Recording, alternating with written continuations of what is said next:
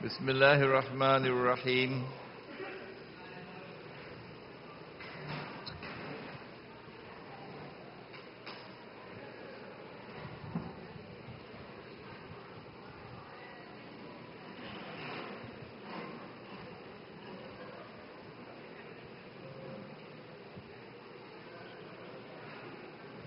We're running a few minutes late this morning, which is not good news.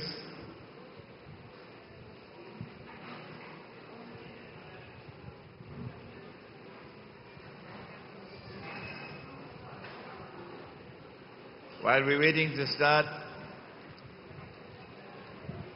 there are some of you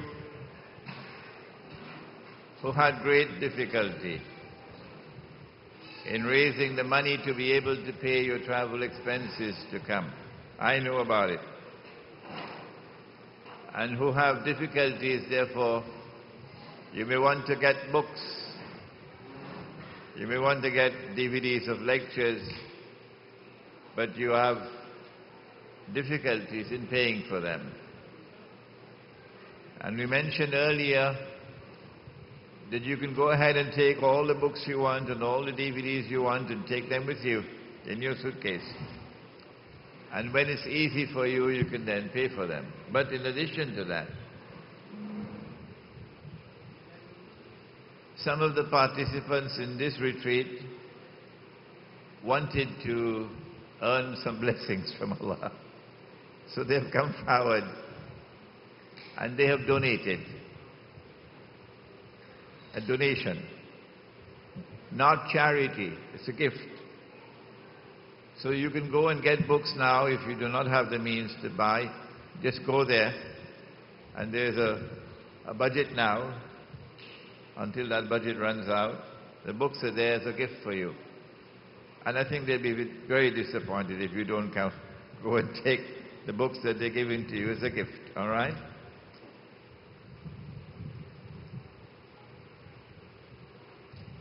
Okay?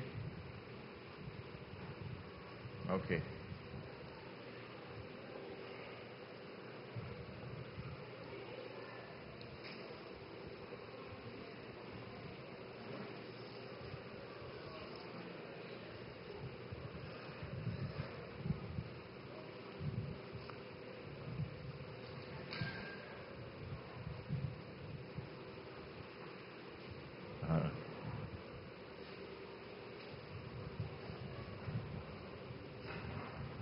Bismillahir Rahmanir Rahim.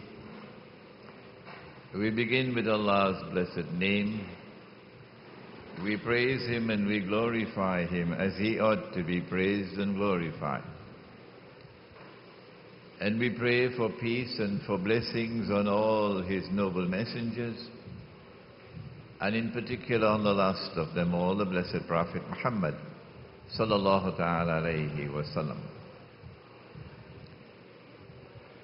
It was not by accident that Allah subhanahu wa ta'ala, in His wisdom, chose to send the angel Gabriel, Jibreel alayhi salam, on that visit, that strange visit to the Prophet sallallahu ta'ala alayhi wa sallam, towards the very end of his life. And to send the angel in a manner that was so mysterious. This man is not a resident of this city. No one knows him. So he has to be a traveler. He has to come out of the desert. But there is no dust of the desert on him. So this is a mystery. This is something mysterious. From where has he come? Did he drop out of the sky? What we have here is the divine wisdom at work to deliver an event that will truly be unforgettable. And so if we forget this event, We'd pay a price for it. And then there's the drama. He walks into the gathering. No one stops him. He comes and sits in front of the Prophet, alayhi salatu wasalam. He is so close that his knees are touching the knees of the Prophet, alayhi salatu wasalam. This is an inexcusable breach of security. If he had a dagger hidden inside his clothing and he would have pulled it out, no one was in a position to intervene to protect the Prophet, alayhi salatu wasalam. An inexcusable breach of security. What is it that explains that we were fixed to our position? No one could move. And then the questions. He knows the answers. Who is he? Some kind of a schoolmaster to be questioning the Messenger of Allah? And the Messenger of Allah submits to the questions. Yes. And he answers them. And then the stranger would say, your answer is correct. You're right. And then there was the hint of recognition when he asked, when would be the last hour? And the messenger of Allah said, the one who is being questioned has no more knowledge than the one who is questioning. Indicating that he knows who the stranger is. And more than that, he knows how much the stranger knows. This is drama. This is drama at its best. And it's not happening by accident. This event has to be analyzed with care. This event has to be penetrated for all the layers of meaning that lie embedded in it. And it is time that we devote ourselves to that task. We argued that the event has to be studied as a whole. The 5 questions to be taken as a whole. And we found that the first 3 questions formed part 1. And the 4th and the 5th formed part 2. And that part 1 set the stage for understanding part 2. That there was a link between part 1 and part 2. That the subject of the last age and the subject of the signs of the last age required a special methodology in order to be able to be understood. And that methodology is there in part 1. Insofar as the paramount, supreme importance of the subject is concerned, we find it located in the timing of the event, the very last stage in the life of the Prophet, alayhi salatu wasalam. In the timing of the event after Allah had said, this day have I completed my task. This day have I perfected the religion. We find it in the drama of the event. And so we are pleading today that you spend your days and nights, instead of watching CNN, spend your days and your nights probing, delving, entering into this event to try to fathom all its meanings, its significance. When he said that the signs of the last day were, and he told us about the tall buildings, we said that this was one that was very easy to recognize. Anybody could recognize the age when the tall buildings will come. And so you know you're living in the last age when you see those tall buildings. If you are seeing those tall buildings, and if you're seeing people with the intellectual acumen, of naked, barefooted shepherds, squandering the resources of the country, squandering the resources of the economy in this futile struggle for recognition that this is a sign of progress. The taller the building, the greater the progress we are achieving. If you see this, and yet you turn away from it, and you turn your attention to other things, how foolish is that? So that's the easy part of the subject. But then we came to the other part which was so difficult, that among the signs of the last day is this, أن تلد الأمة ربتها, that a slave woman would give birth to her mistress. And on the day of Jum'ah, I normally would say Friday, but I was told that Fry is a Scandinavian goddess. And Friday is the day of recognition of worship of a Scandinavian goddess. So let me stick to Yawmul Jum'ah. When we met on the day of Jum'ah, we explained how she became a slave woman. We explained riba to be the basic means through which Dajjal seeks to enslave mankind in order to be able to establish his dictatorship over the whole world.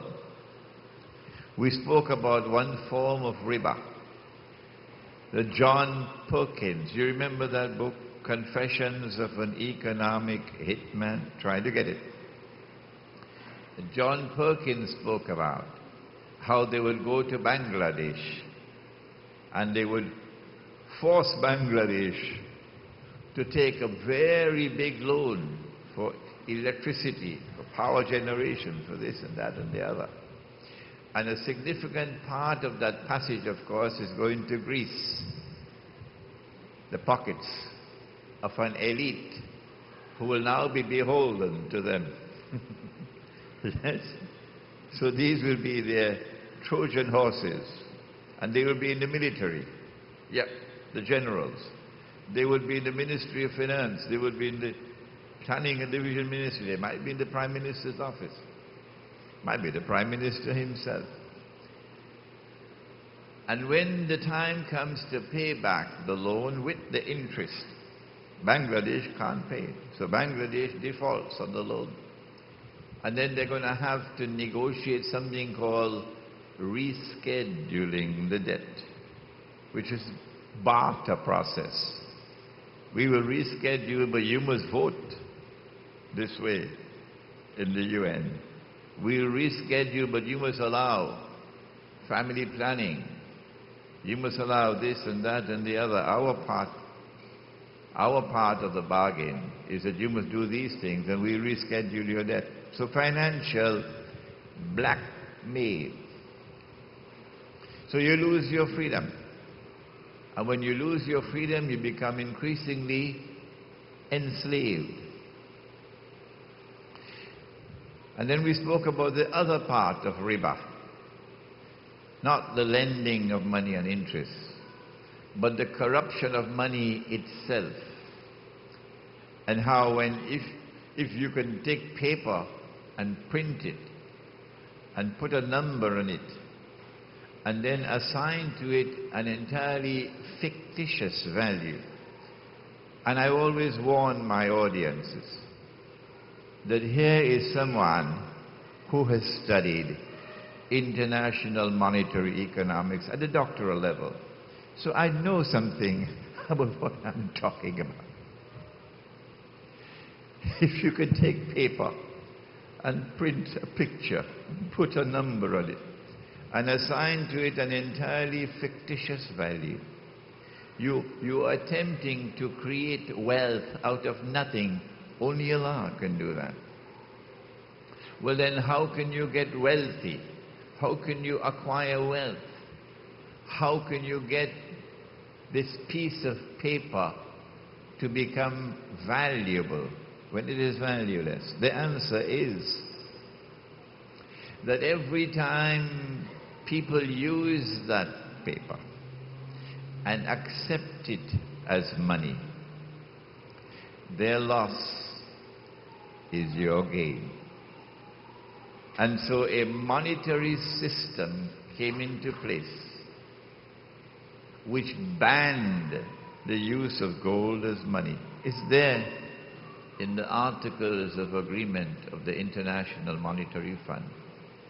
And replace real money with bogus, fraudulent, haram paper currency. And secondly, not only are they creating wealth out of nothing, when we try to follow them on that path of shirk, like we did with Bank of Commerce, BCCI, you remember that bank? When we try to print our paper, remember theirs is hard currency, yeah? They have a special secret chemical. They dip the paper in it, and it becomes a hard currency. Yeah? And all the world wants the hard currency. But we don't have that secret chemical. So when we print our paper, nobody wants it. Their secret chemical that they use to dip the paper is like taking all the oil-producing countries and getting their governments to become your clients, and then creating a cartel called OPEC. And then you get that cartel to impose on what should be a free market, impose an obligation that no one can buy oil without that paper.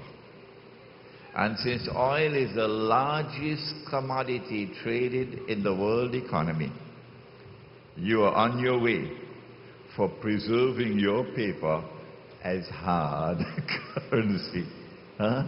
I'm giving you just a few tidbits for those who want to research a subject. The world of Islamic scholarship has failed, and failed miserably on this subject.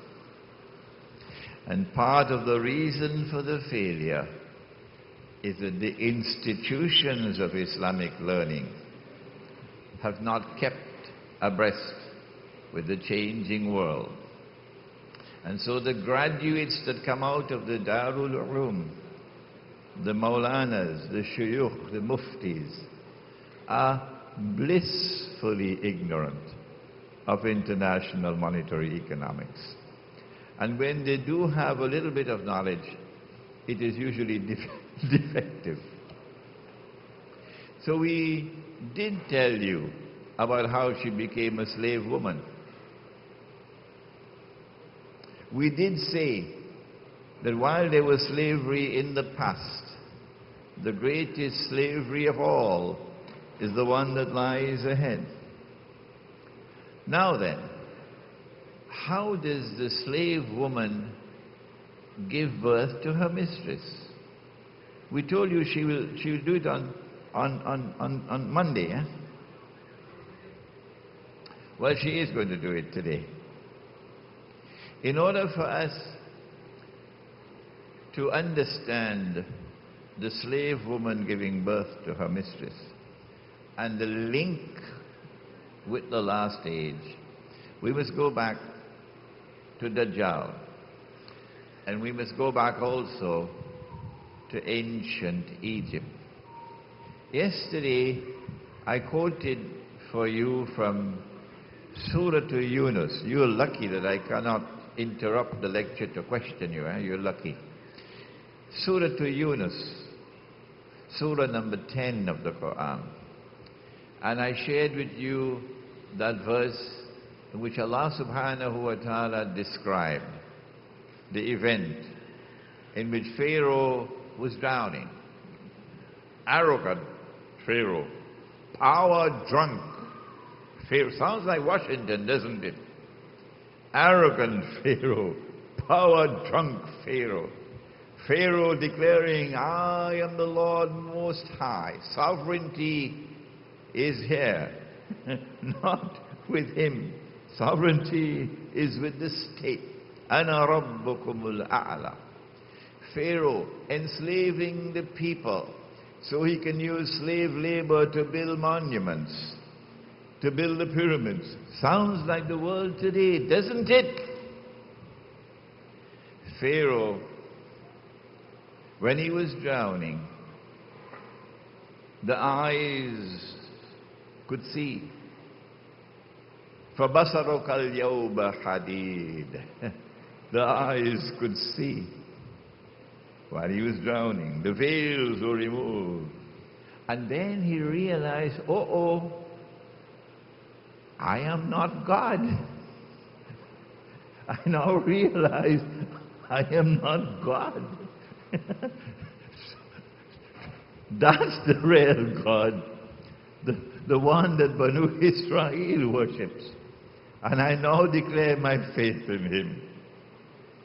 And then Allah subhanahu wa ta'ala responded, Al-an, now Fir'aun, وَقَدْ عَصَيْتَ قَبْلُ. And before this you were in obstinate, arrogant rebellion. وَكُنْتَ مِنَ الْمُفْسِدِينَ. And you were committing fasad. That loaded word. Fasad, fasad, fasad. That which corrupts. And corrupts in a way to destroy. Fasad.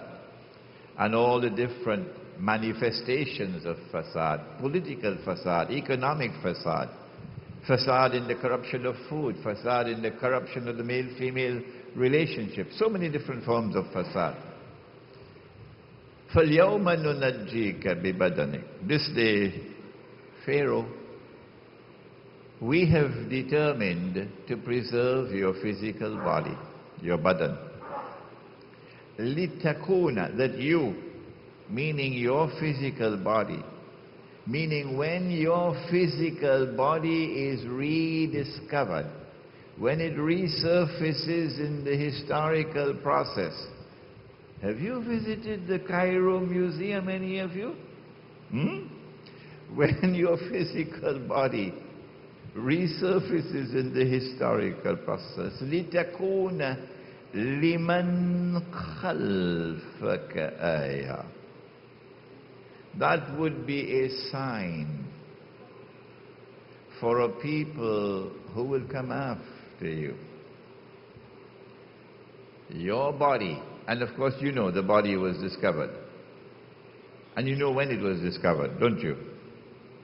It was discovered at precisely that moment in time when the Zionist movement was about to be born at the end of the 19th century.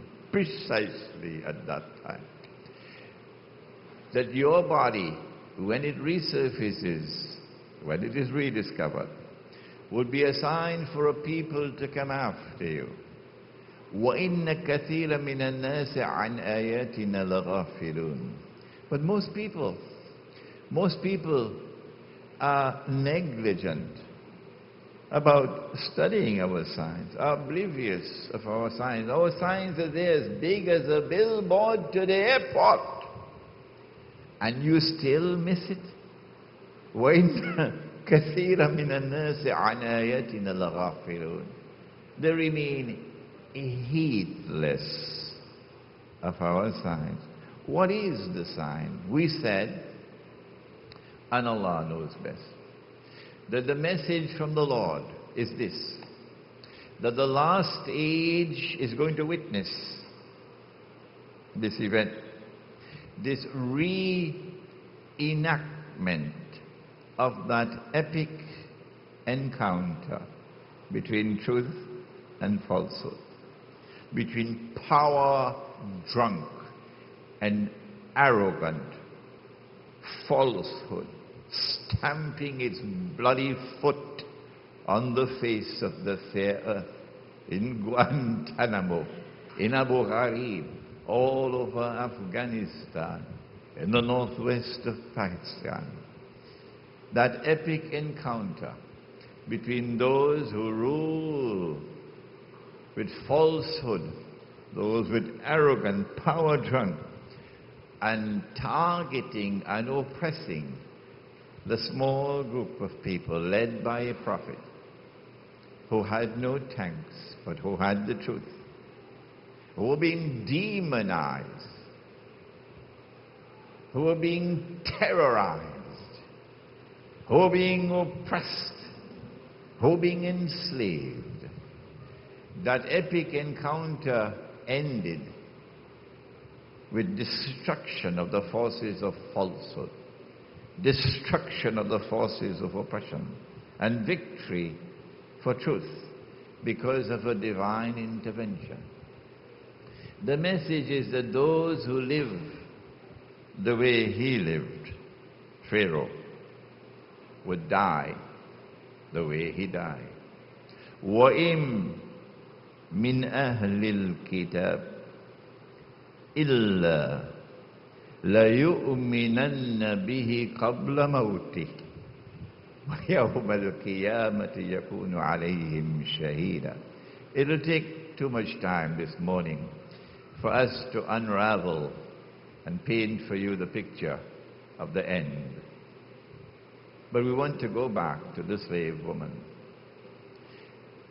One of the strategies that he employed, Pharaoh, was to seek to eliminate baby boys so that there would be a preponderance of baby girls over baby boys. يُذَبِّحُونَ أَبْنَاءَكُمْ وَيَسْتَحْيُونَ نِسَاءَكُمْ وَفِي ذَلِكُمْ بَلَاءٌ مِّن رَبِّكُمْ عَظِيمٌ. As it was at that time, so will it be again in the end time. Dajjal will follow in the footsteps of Pharaoh. The United States is becoming Egypt. Any Egyptian could go to the United States and see all the signs there. Pharaoh is taking over the United States of America. If you can't see that, I suggest you go to the eye specialist. Pharaoh is taking over the United States of America. And as the baby boys are slaughtered and the baby girls become preponderant, you have an upside down world for Banu Israel. That upside down world is coming to us as well. And there it is, in the slave woman giving birth to her mistress. It's the same thing. How can a slave woman give birth to her mistress? In order for us to answer that, we have to begin with the philosophy of gender in Islam. I'm famous in New York for an expression that I used, something similar to the blue jeans Jamaat. I used it once in a lecture and then it just started being repeated everywhere. I said, if God is a man, that's bad news for women. Some people didn't like it at all. Because if you say that God is a man, then God has gender. He is inside gender. Your philosophy of gender is such that even God has gender. But wait a minute. Why should he be a man? You are setting up those who accept God as a man, you are setting them up for tomorrow, when God as a man is going to be swept aside as discriminatory to women. So tomorrow will come when you'll be forced to concede that no, We can no longer believe that God is a man because that is discriminatory to women. It is in conflict with reason. And we must be a reasonable people. And so God is now both a man and a woman. It has already come. Why should God have a son? What's wrong with daughters?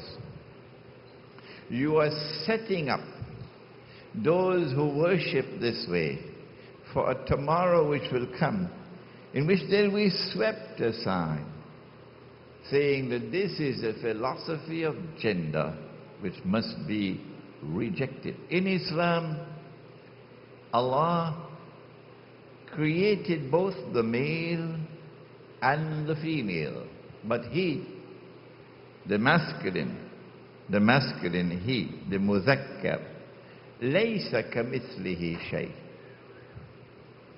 The masculine gender is given to him, but he is not male. Laysa kamithlihi shay. In Arabic, that beautiful language, the best language in the world, the sun is feminine. Ash-shamsu tajri. The sun is feminine. And the moon, you won't believe this, the moon is masculine. Wal-qamar qaddarnahu.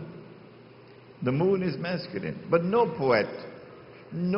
poet ever bothers to ascribe to the moon masculine qualities. The whole world knows. The whole world knows that the moon is like the woman. Kal Chaudhary ki Chandati, they have in Urdu, last night was the full moon. And all through the night they sang your praises. Some were saying, it's the full moon. Others are saying, no, it's your face. So the moon and the woman, the sun and the power with the man. So in Arabic, the masculine gender does not connote masculinity. No. And the feminine gender in grammar does not connote femininity. The same thing in French. But in this language, English language, when you say he, God, you commit shirk. Because he, in English, connotes masculinity. But Allah, who Allah? Allah is neither male nor female. Allah created both the male and the female. And since Allah created both the female and the male, and is neither male nor female, this philosophy of gender allows us to deal with the slave woman who gives birth to her mistress. Others can't do what we can do. Well, if He created the male and the female, how did He create them? For what purpose did He create them? I was sitting in a conference in Malaysia. Anwar Ibrahim was on the platform there. This is while he was the Deputy Prime Minister, before he went to jail. And the Qari came forward to recite from the Quran. And I had listened to these verses many, many times before. And he recited, وَاللَّيْلِ إِذَا يَغْشَى. And by the night, and that which it shrouds and covers so mysteriously. وَالنَّهَارِ إِذَا تَجَلَّى. And by the day, and its bright light, nothing hidden. وَمَا خَلَقَ الذَّكَرَ وَالْأُنثَى. وَمَا خَلَقَ الذَّكَرَ وَالْأُنثَى. Oh, wait a minute. Allah is sending a message here. And I could not recognize it all the years of my life. That in the same way that I created the night and the day, so too did I create the male and the female. That is what it was saying. The night and the day were created to complement each other, not to supersede each other, not to replace each other, but to complement each other. The day has his functions to perform, and the night has her functions to perform. So you are functionally different, and you are functionally complementary. And the Prophet said, Allah's blessings be upon him, that women are the twin halves of men. Women are the twin halves of men. Who wants to live in a world of only daylight and no night time? None of the mystery of the night, nothing of the darkness of the night, nothing of the rest of the night. Who wants to live in a world of only night and no sunshine? وَمَا خَلَقَ الذَّكَرَ وَالْأُنثَى. That in the same way that I created the night and the day, so too did I create the male and the female. And in case you did not understand that message, then Allah comes with a fourth verse, which was really not necessary, but it is now placed here to emphasize. Inna sa'ayakum lashatta. Inna sa'ayakum lashatta.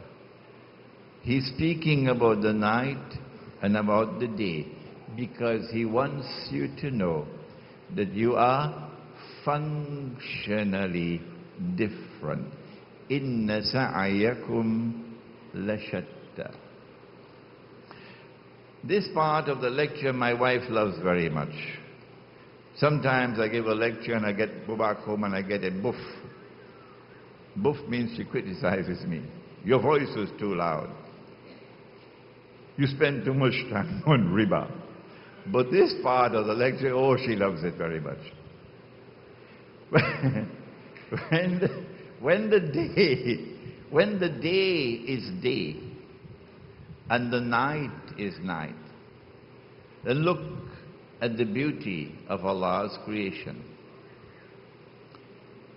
There is intense attraction between the day and the night. No, they're not going to like this part of the lecture in Lower Manhattan. There is intense attraction between the day and the night. When the night is being approached, the day is coming to an end. The weary toil of the day is coming to an end, and he is now approaching her. Look at the excitement. Look at the riot of colors in the sunset. Look at the sun as it goes down. No longer a yellow sun. Now it's a bright red sun, a boiling hot sun. The sun is going down like a blazing ball of fire.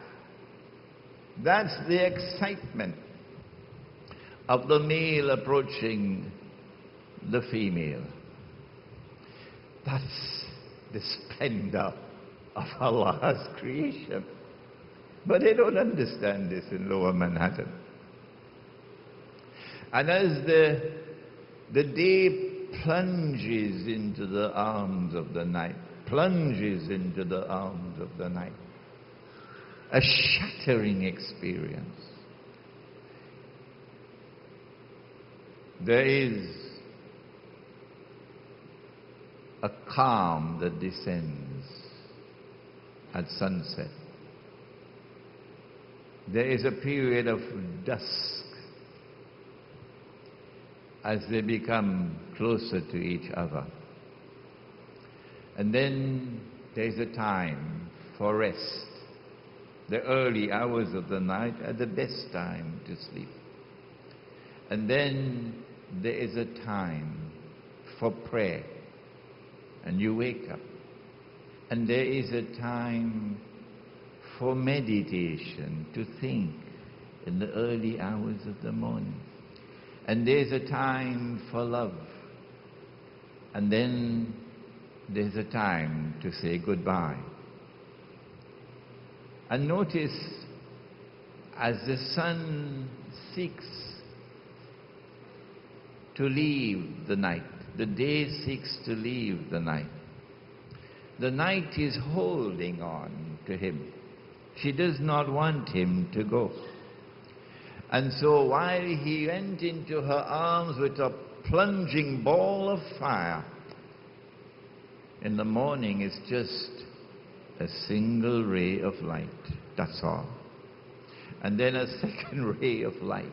Slowly, slowly, the dawn gives way to the day, displaying the intensity of the attraction between the male and the female. That's the natural order that Allah has given. And you'd notice in this hall, we have not put up any partitions and barriers between the brothers and the sisters. We didn't do that. No. We didn't have our women in one world and our men in another world, two separate worlds altogether. No, we didn't do that. No. Our brothers and our sisters lived here as a family, in a single space. Of course, with a forbidden space between each other. A forbidden space for the physical touch, and a forbidden space for the tongue and the eyes. But other than that, we live together. And when we build the Muslim village, our women will pray in the same space with our men. Yes, because did he not say? But of course, nobody says that today. It's forgotten. They put it in cold storage. You know cold storage? That when the women go down in sijda, they must remain in sijda longer than the men. Why? Said the Prophet ﷺ, because some of the men may not have enough cloth to cover themselves properly. And so if a woman were to raise her head too soon, it would be an unwelcome sight, an unpleasant sight. And so he ordered the woman to remain longer in sijda than the men, indicating that there was no barrier between the men and the women. Today, the women are not allowed in the masjid. No, out. We don't want you in this masjid. Today, the women are put upstairs in a balcony. They're put downstairs in the basement. They're put in an annex. They put them anywhere, but not in the same space with the men. And if you put them in the same space with the men, you have to put up a barrier. So when they pray, they only pray with their ears, not with their eyes. But not here. When we build the Muslim village, our women will pray in the same space with the men. Tomorrow they will have a problem. Tomorrow their daughters and their granddaughters are going to build a masjid for women only. Their daughters and their granddaughters are going to turn to them and say to them, you denied us the rights that Allah gave to us. So shut your mouth. We are taking over. We're building a masjid for women only. And a woman will now deliver the khutbah. And a woman will now lead the salah. It's coming. But it ain't going to come to the Muslim village. When men and women live together as a family, there is excitement. There is electricity in the air. When men and women live together as a family. The male-female relationship operates as nature intended that it should operate. Yes, there are times when you have to restrain yourself. I love her, but she doesn't want me. We got married, but then she threw me out. And now I can't do without her. So I'm following her wherever she goes in Medina. You see me follow. It happened in Medina, didn't it? And even the messenger of Allah was feeling sorry for him. Yes. Sorry for him. That's how they lived in Medina. When you have the male-female relationship with this kind of excitement, with all of the drama of life, then you have the natural order. And then people can live with peace and with happiness, even if they have only a loaf of bread. But if Dajjal is to rule the world, he has to take this natural order and turn it upside down. And what he has done is to give to the world a feminist revolution. The last people, said the Prophet, ﷺ, to come out of Dajjal will be women. And a man would have to return to his home and tie down, meaning coercively restrain his wife, his sister, his daughter, to protect them from Dajjal. So something is going to come which will mesmerize women, which will utterly brainwash them. What is it? It is the feminist revolution. And it is a revolution which takes the night and says to the night, it is discriminatory if you are prevented from trying to become day. Anything that a man does, a woman should have the freedom to do it as well. And so he said that women would dress like men. You have to dress like a man if you want to assume the functional role of men. And so she goes out to work full time. And when she goes out to work full time, not only does she dress like a man, she has to speak like a man. I'm not going to mention the name of anyone in Mr. Clinton's cabinet. And as she speaks like a man, her face becomes masculine.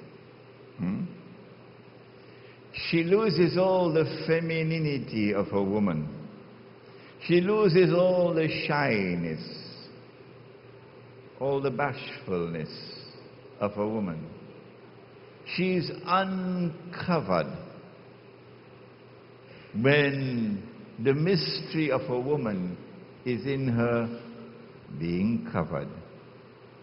You have to take off the layers one by one gently on your honeymoon night to be able to discover who she is. But when all is uncovered, that's where Uncle Sam's daughter is today. She loses her femininity. And as she loses her femininity, then the natural attraction begins to wane.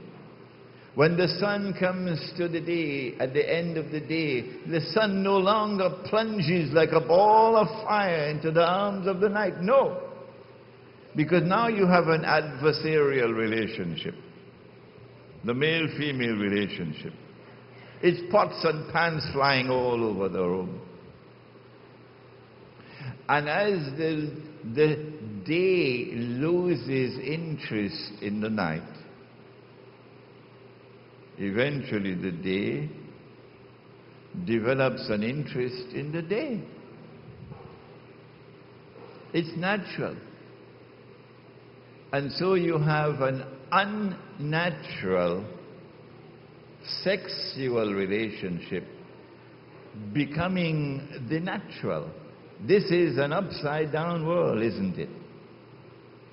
And that's where we are today with the Gay and Lesbian Rights Day Parade in downtown Manhattan. And every leader worth his salt will have to go and join the march sometime or the other. If you are to be counted as a part of mainstream, if that's your choice, you're going to have to march. That this is a sexual preference which is now natural and must be accommodated. That the day can mate with the day. But not only does she lose her femininity, and the attraction between the male and the female is no longer there. The electricity is no longer there. But she also loses her fertility. The womb refuses to bear children. But her husband wants a child. And so she goes to the fertility clinics. Can't have any children. Pays a lot of money, but nothing's working. Well, then what to do? He said it. Sallallahu ta'ala alayhi wa sallam. A slave woman is down in the bottom of the hold of the ship. She is drinking polluted water. She's eating GM food. She's a slave woman. She's Indonesian. She's Bangladeshi. She's Indian. But because she has not attempted to become day, she is still a woman.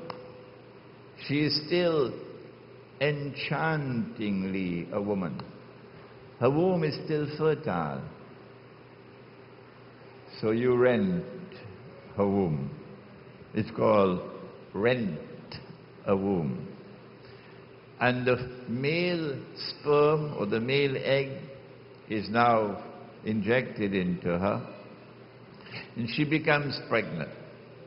And for 9 months she lives like a queen. Yes. Bottled water for her. Mineral water for her. Why? It's a first-class baby she has. She's a first-class baby. She must eat organic food. Yeah. Why? It's a first-class baby out there. And she is treated like a queen for 9 months until the baby is born. And when the baby is born, she is paid for her services. And then the baby goes first class. Because mama belongs to the elite. And so the slave woman gives birth to someone who will rule over her. Is that already happening in the world? Come on, you know it.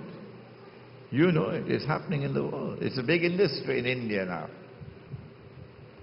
It's a big industry in India. Because Mama, in the elite traveling first class, she doesn't particularly like Muslims. But then why is it a slave girl who is born, a baby girl? Why not a baby boy? Before we answer that question, my wife reminded me on the way coming that it's not only because of infertility that she turns to the slave woman. It's also because of convenience, said my wife this morning, and I marveled. Say, mashallah, tomorrow you must come give the lecture. Because she's now a working woman. She's a working woman with commitments for her work. She can't take so much leave. Not only is it inconvenient to bear the baby for 9 months in her womb, it's inconvenient to go through childbirth and then taking care of the infant at the beginning stage. Not compatible with her career and her work obligations. So as a matter of convenience, the working woman, the Dajjal's working woman, must now turn to a surrogate mother. And then I was told about a third reason. I must tread carefully now. Part of a woman's beauty is her body. Her body. And the Jazz modern age has taken the young woman and made her a goddess. You use her to sell motor cars. You use her to sell cell phones. You use her for she is the marketing tool of everything, the young woman. And she must have a beautiful body. But when I bear babies, I lose my figure. So, in order for me to preserve this body, it would be convenient for me to ask the slave woman to bear the babies instead of me. Now let's return to the baby girl. Why the baby girl and not the baby boy?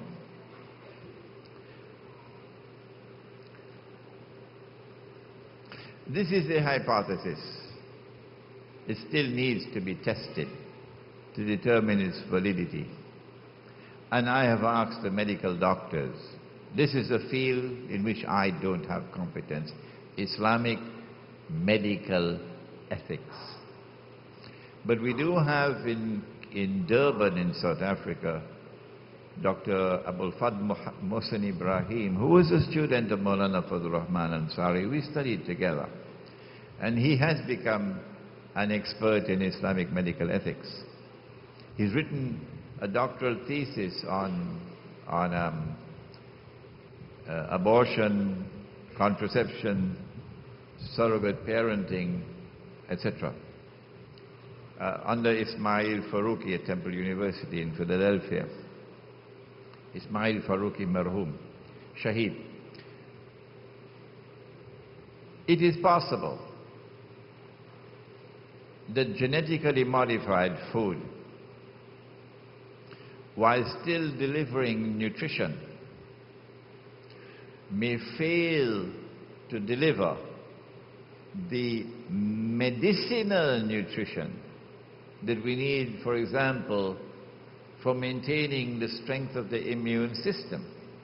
That's the easy part of the subject. But what is the mystery of sperm production? What is it that determines the health of sperm production? Surely, if you tamper with the genetic composition of food, surely if you tamper with the purity of water, surely if you pollute the environment, and surely if you give to people a life of utmost stress, it could possibly damage the capacity of the male to produce the natural sperm. And if there is deficiency in sperm production, it is possible, I'm not saying that this is so, I'm giving you a hypothesis that you might want to study. This could result in less and less baby boys being born, and more baby girls being born. And so she gives birth to her mistress and not her master. This would be a parallel with Pharaoh, who was killing the baby boys. And over here you're killing the baby boys with a more sophisticated and complicated conspiracy. A parallel between the two. But there is a second possible reason, that she gives birth to her mistress, not her master. And that is that as less and less baby boys are born. More and more baby girls. There's a tomorrow which is coming when women are going to outnumber men, and when it's one man, one vote, it's also one woman, one vote. In consequence of which women will outnumber men. And you might live to see it. That the United States might choose to follow Pakistan and have a Benazir as president. They've never had a woman as president of the United States. And Britain has only had one, Margaret Thatcher. And so a tomorrow is coming when the ruling states in the world will not only have women ruling over them, but it will now become the general pattern for women to rule over men.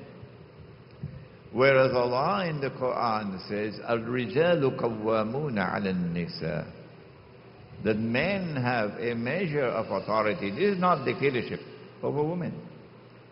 And there is a hadith which has not been contested for 1400 years, as far as I'm aware, that a people who choose a woman to rule over them would not be successful, said Muhammad alayhi salatu wasalam. And so she gives birth to a baby boy, but the baby boy would not rule over her. But when she gives birth to a baby girl, the baby girl will rule over her. Because that's a world coming tomorrow where women will rule over men. We have completed 1 hour of this introduction to the feminist revolution. I don't need really to expand more on the subject and take up another 2 or 3 hours, which we can do. It is sufficient that we have given you the foundation. You've listened to the lectures in the past. In this Science of the Last Day of the Modern Age, there are 3 essays on this subject that you will find. One is the feminist revolution in the last age.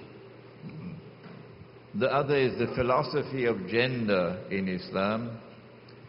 And the last one is woman and paradise Islam. In Islam. I want to read the last piece of this last essay.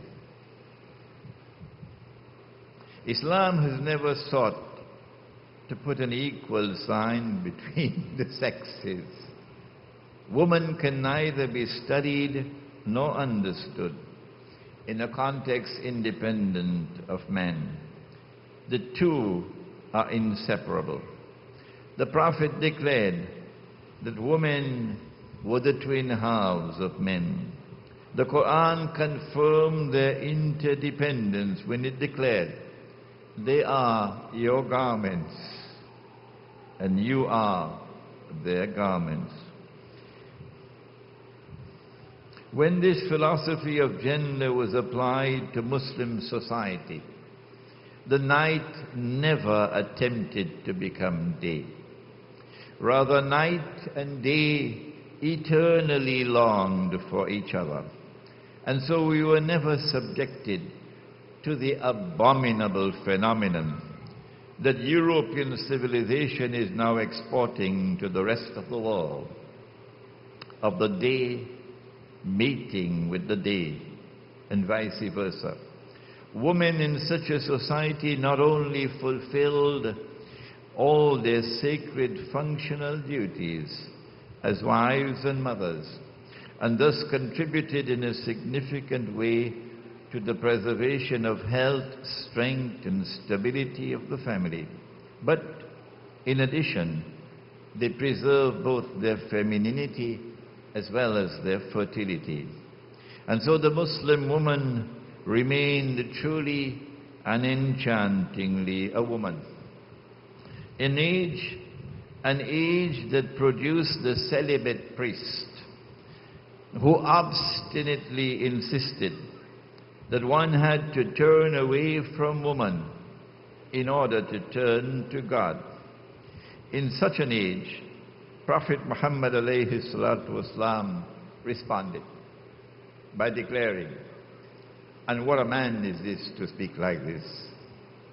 He said, 3 things have been made dear to me in this world of yours: perfume, woman, and prayer.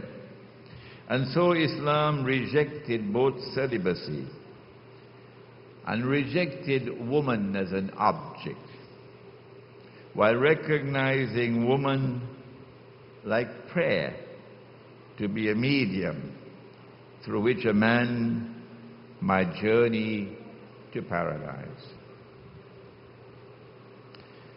We now have a brief question and answer session. I can't take all your questions, I know.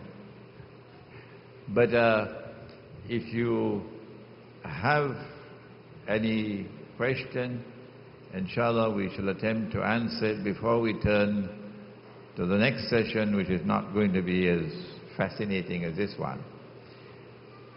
Any questions? Yes. We have a microphone?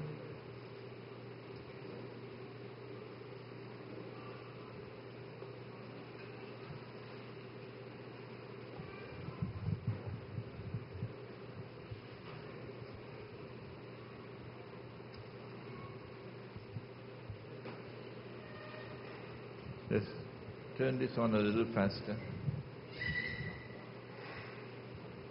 At the back. Yeah. Right. Okay.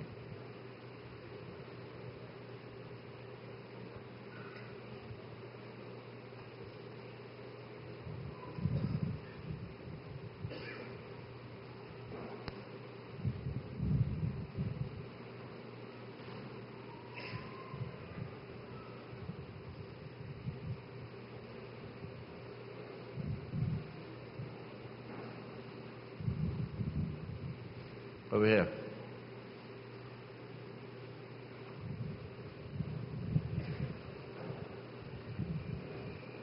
Assalamu alaikum. Maulana, you mentioned earlier with regard to OPEC controlling, obviously, the oil production. And if I understand correctly, I think the dollar and the price of oil are linked. So does it work such that by keeping the price of oil low, the price of the dollar stays high? I was wondering if you just probably elaborate quickly on that then. Okay, we're going to have to hold with that question. Okay. Let us stay with the feminist revolution. We'll come back to that, inshallah. Yes, Davi. His question is about the link between the price of oil and the dollar. Whereas we were talking about the sale of oil. That oil cannot be bought without using the dollar. The price of oil is a different subject. Yes. Assalamu alaikum. Wa alaikum salam. If we know from the life of the Prophet ﷺ, is that okay? That Khadija radiallahu anhu was a woman who worked, and so we know that there is some permissibility for women to work and to have their own property. What criterion do you use to say when it's appropriate and when it's not? Okay. A working woman, well, my mother worked all her life. And your mother also worked. And all mothers work. So we have to do something more than use the word working woman, because all women work. What we're talking about here is a woman who is full-time employed. Full-time employed outside of the home. That's what we're talking about. That kind of a working woman, because all women work. How do we judge? What is the criterion by which we judge the subject about full-time work outside of the home? When women entered into the workforce, they did so as part of the initial steps of the feminist revolution to take them out of the home. But there's also exploitation, in that the woman who is now employed full-time out of the home was paid half or maybe one-third of the salary that the man was paid. And so she was being exploited, ripped off by a capitalist system that was in search of the cheapest labor, a form of slave labor. And she's been struggling from that time, 3 centuries now, to this day, struggling to have some kind of a parity and equality, equal work, equal pay. It doesn't matter whether you're male or female. When women leave the homes and go out to work full-time, it is an aberration of the subject that you should isolate a single woman who has no husband, no children. That's not the normal woman. Okay?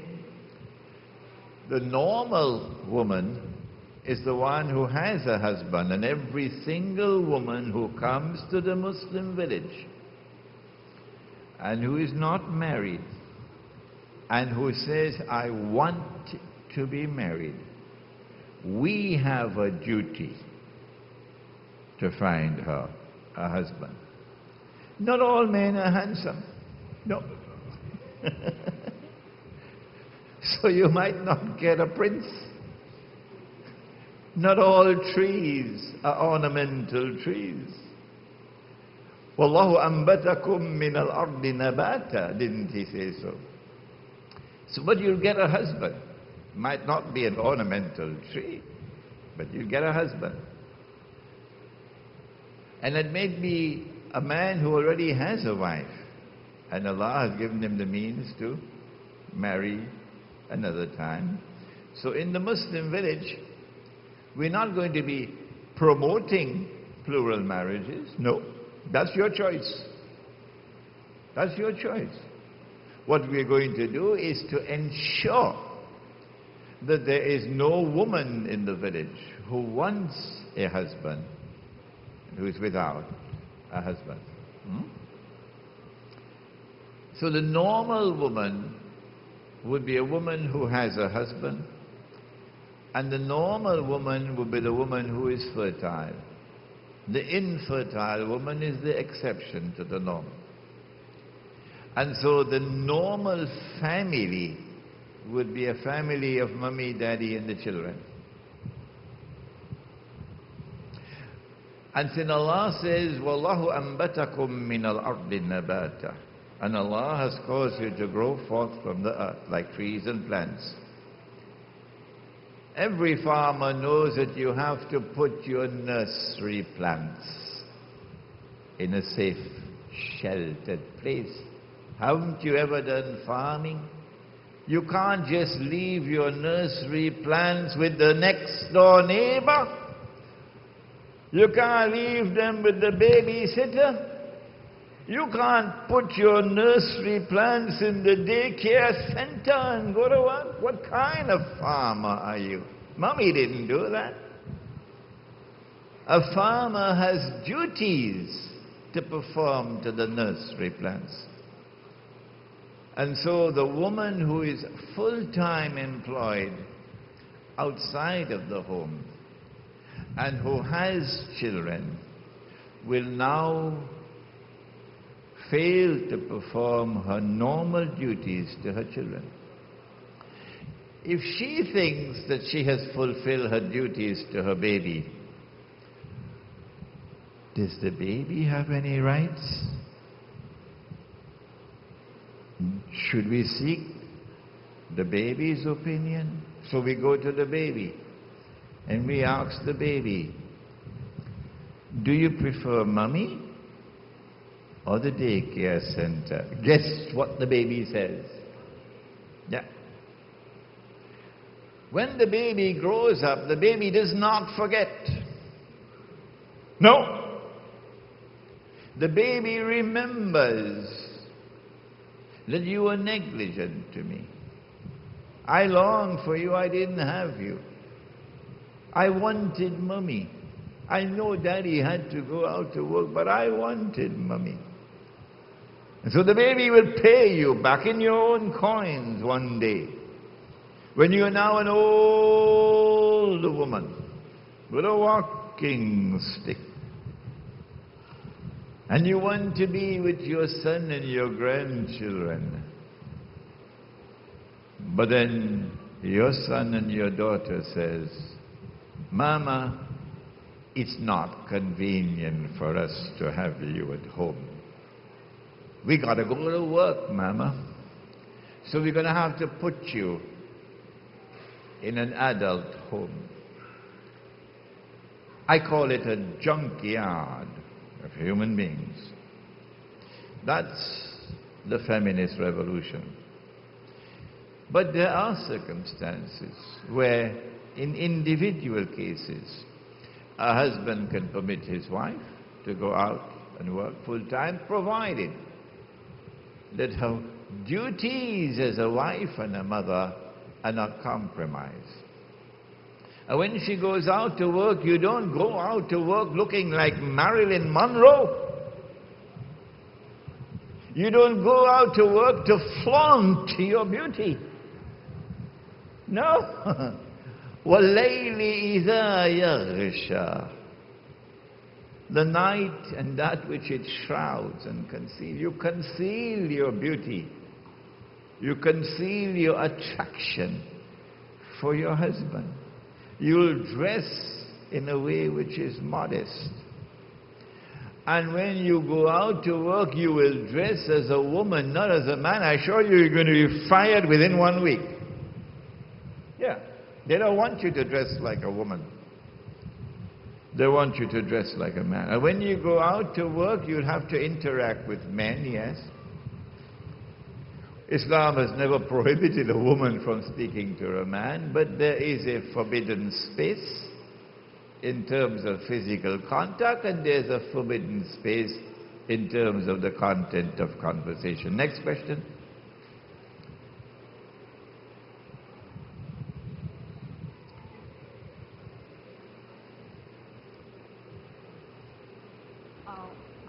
Just to answer... Abir, I can't hear you. Rosa. When a woman works and then she has babies, it's a woman's intuition when she knows she has to stay home. So we want to know when a woman draws the line to stay home. It's a woman's intuition. She automatically knows. I have friends that work, and I always tell them, you take your babies from house to house as if they were orphans and they had no mother, and you're alive. And they look at me like I'm crazy. Yeah. You know, I'm educated, but I stay home. I got my education. When I have kids, I'm going to teach my kids. Instead of getting somebody else rich, I'll get my kids rich. Yeah. I normally answer these questions in this way. I recognize that to be a collapsing world out there. I recognize that ship to be sinking. And I recognize that no one can prevent it from sinking. So do not invite me to get on board that ship to solve your problems for you.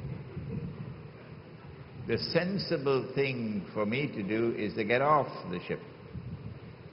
And it doesn't make sense for me to remain on the ship and tell you to get off.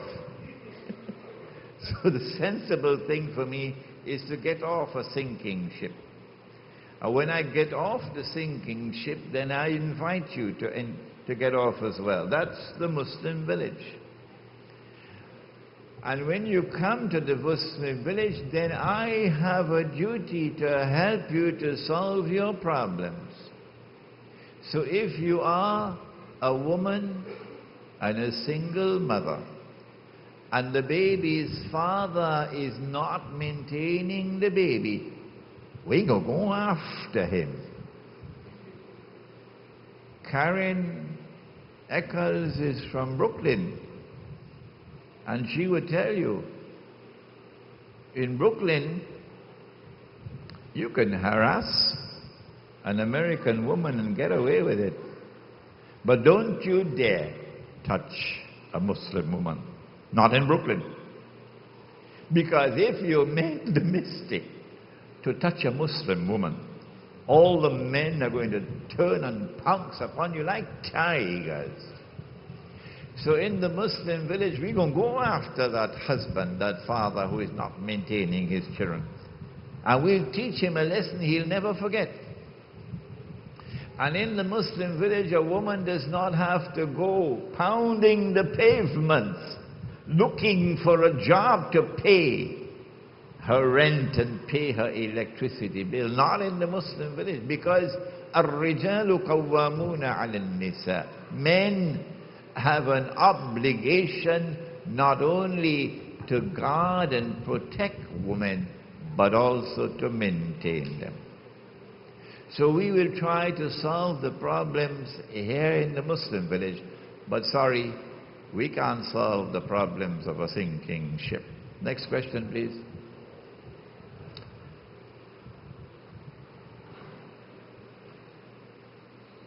Assalamualaikum, Maulana.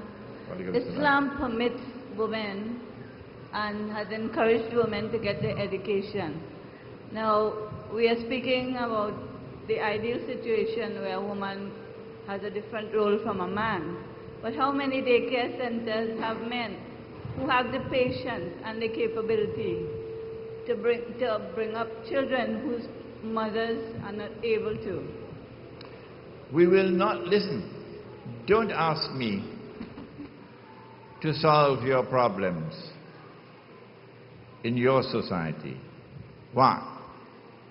Because I recognize that mainstream society to be a sinking ship, and no one can prevent it from sinking.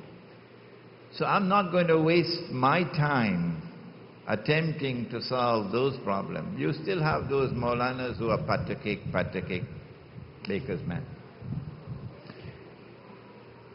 In the Muslim village, we will try to restore the natural way of life. And in the natural way of life as ordained by Allah, if a woman has to go out to the field with her husband to work, the woman of the village, not a daycare center, not a commercial activity, no. The woman of the village will take your baby. And your baby will be in the warm arms of a surrogate mother for a while, in homes. Because all the children of the village are our children. And we live together as a family. You know, Hillary Clinton wrote that book. Remember? It Takes a Village to Raise a Child. Very pretty name. I didn't read the book, but very nice name. So this is the way we'll solve the problem of women who have to go out and have babies. The village will take care of your baby. We have time for another question. Karima. Okay. Assalamu alaikum wa rahmatullah. In expounding on what Davi mentioned, which I hear it quite often, that Muslim women, we tend to gravitate to that Khadija radiallahu anha, that she was a businesswoman or entrepreneur. But I just wanted to know, when she met the Prophet sallallahu alaihi wasallam, what did she do with her business? Who did she have to maintain her business as a woman? Khadija radiallahu ta'ala anha was a businesswoman. And after the Prophet alayhi salatu wasalam married her, there is no evidence at all to suggest that she stopped being a businesswoman. No. Islam gives to women the right to have their own business and to run their own business.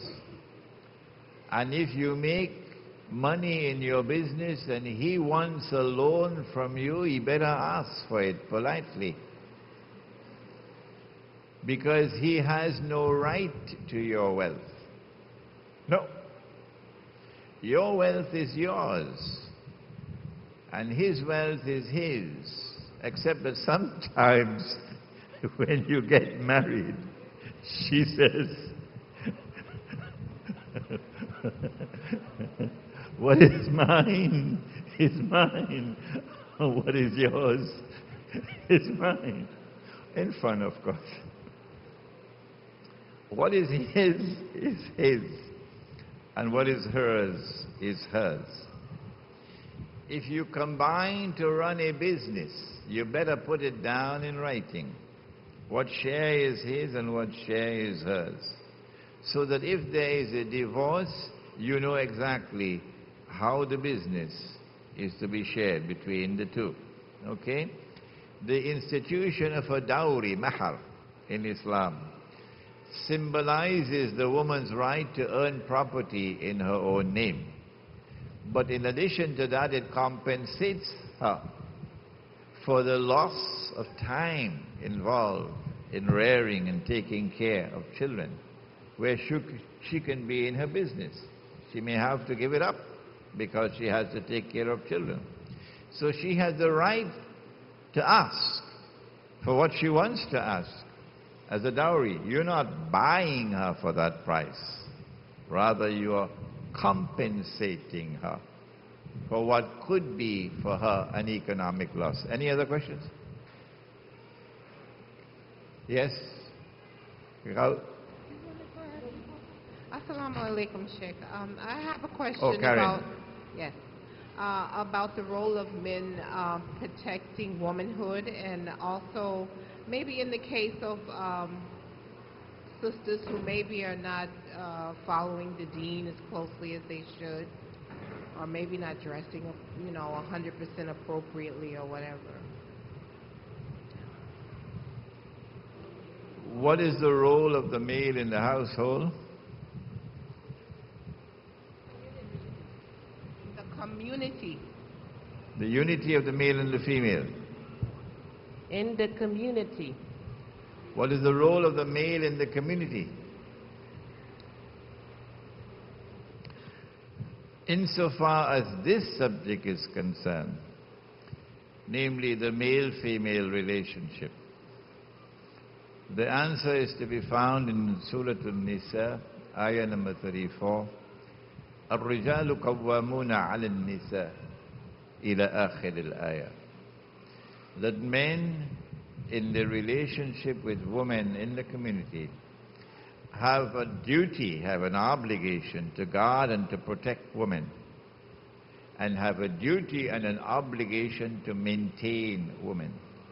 No woman in a Muslim village is forced to work in order to maintain herself. Because if she does not have the means to maintain herself, then the community has an obligation to maintain her, meaning the men of the community. All right, we can have a 15-minute break, and then we'll come back, inshallah. Assalamu alaikum.